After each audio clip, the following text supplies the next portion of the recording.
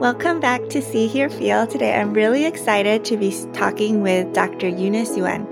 Dr. Eunice Yuen is an assistant professor of psychiatry from the Yale School of Medicine and Child Study Center. She integrates clinical and research work in a biopsychosocial cultural framework. She is interested in mental health from genetic and neurobiological underpinnings to practical interventions and education within communities. She looks at acculturative stress, a stress that is common to many immigrants affecting children and families in a cross-generational manner. Dr. Yuen is the founder and director of Yale Compassionate Home Action Together, which is also abbreviated as Chat Together, and it's a program that uses interactive theater as an educational tool to increase wellness in Asian American families across generations. Dr. Yuen is also a op-ed Yale Public Voices Fellow with me this year. So that's partially how I'm getting to know her. It's really exciting to be able to spend this time with her today. Welcome to Eunice. Thanks so much, Christine. I'm excited to be on this podcast, introduce myself, and also get to share my experience to everyone who are listening. Thank you.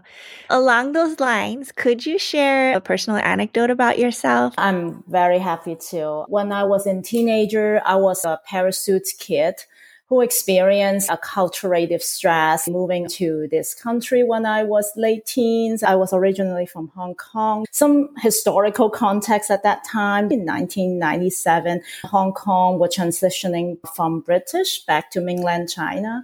Many parents at the time, including mine, were terrified by what happened to the future of the child.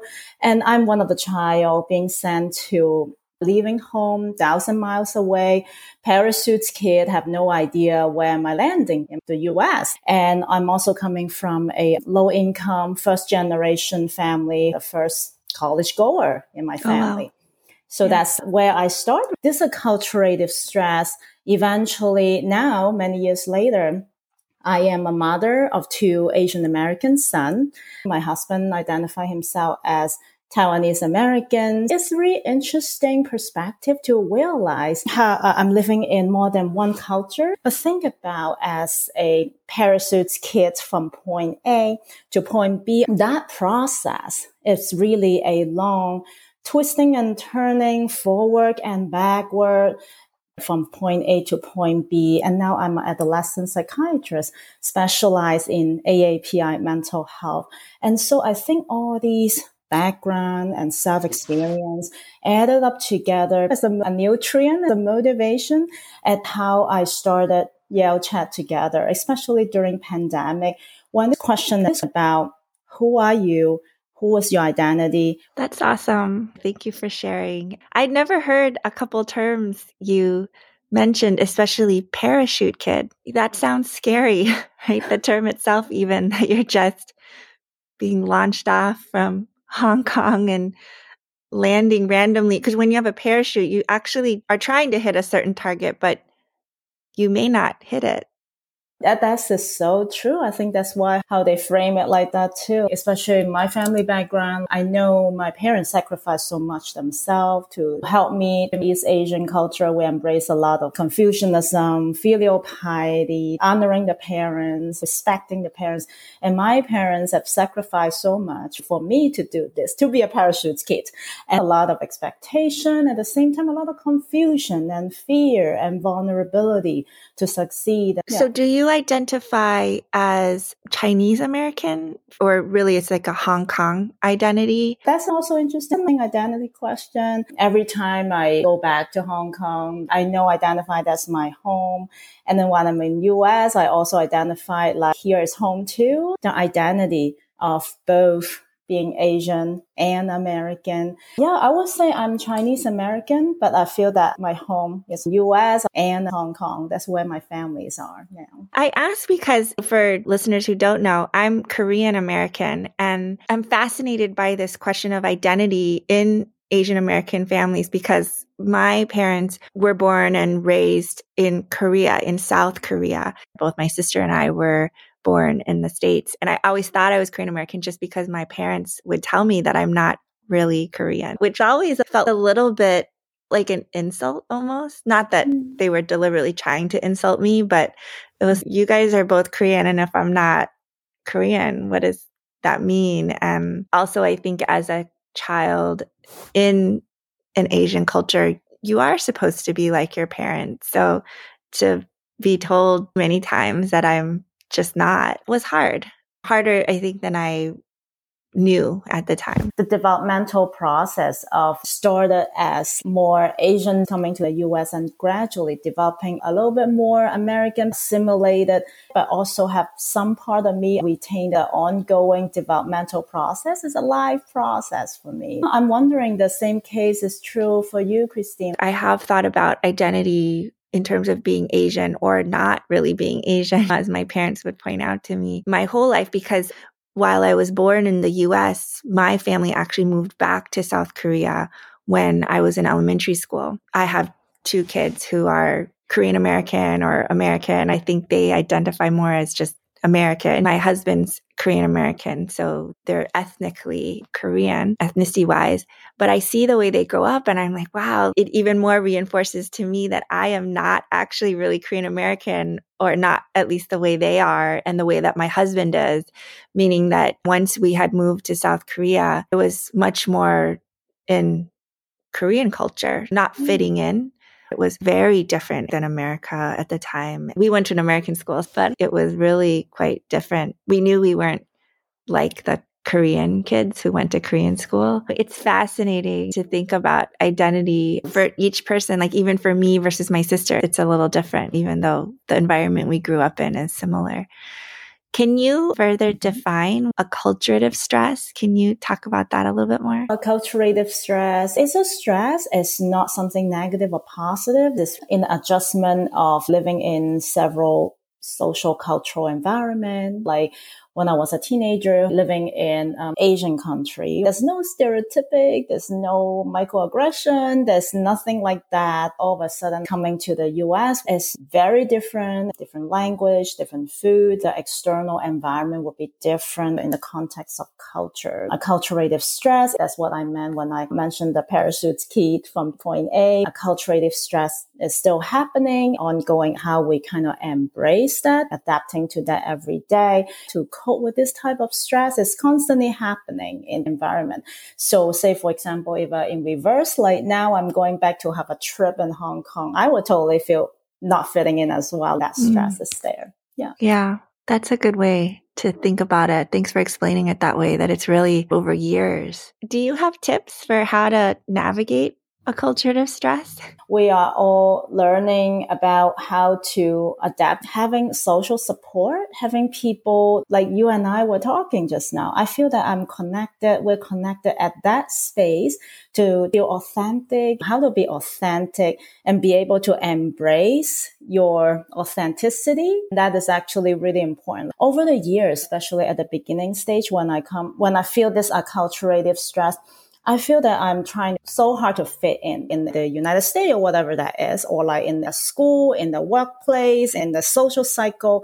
And over the years, I realized if I try to fit into one circle, I lost myself. If I try to fit back to another circle, I lost myself. If I try to fit back into the circle in Hong Kong, I lost myself. I don't feel I belong. So constantly finding you try to fit into a certain circle to feel content, and it does not work. You need to create and embrace yourself.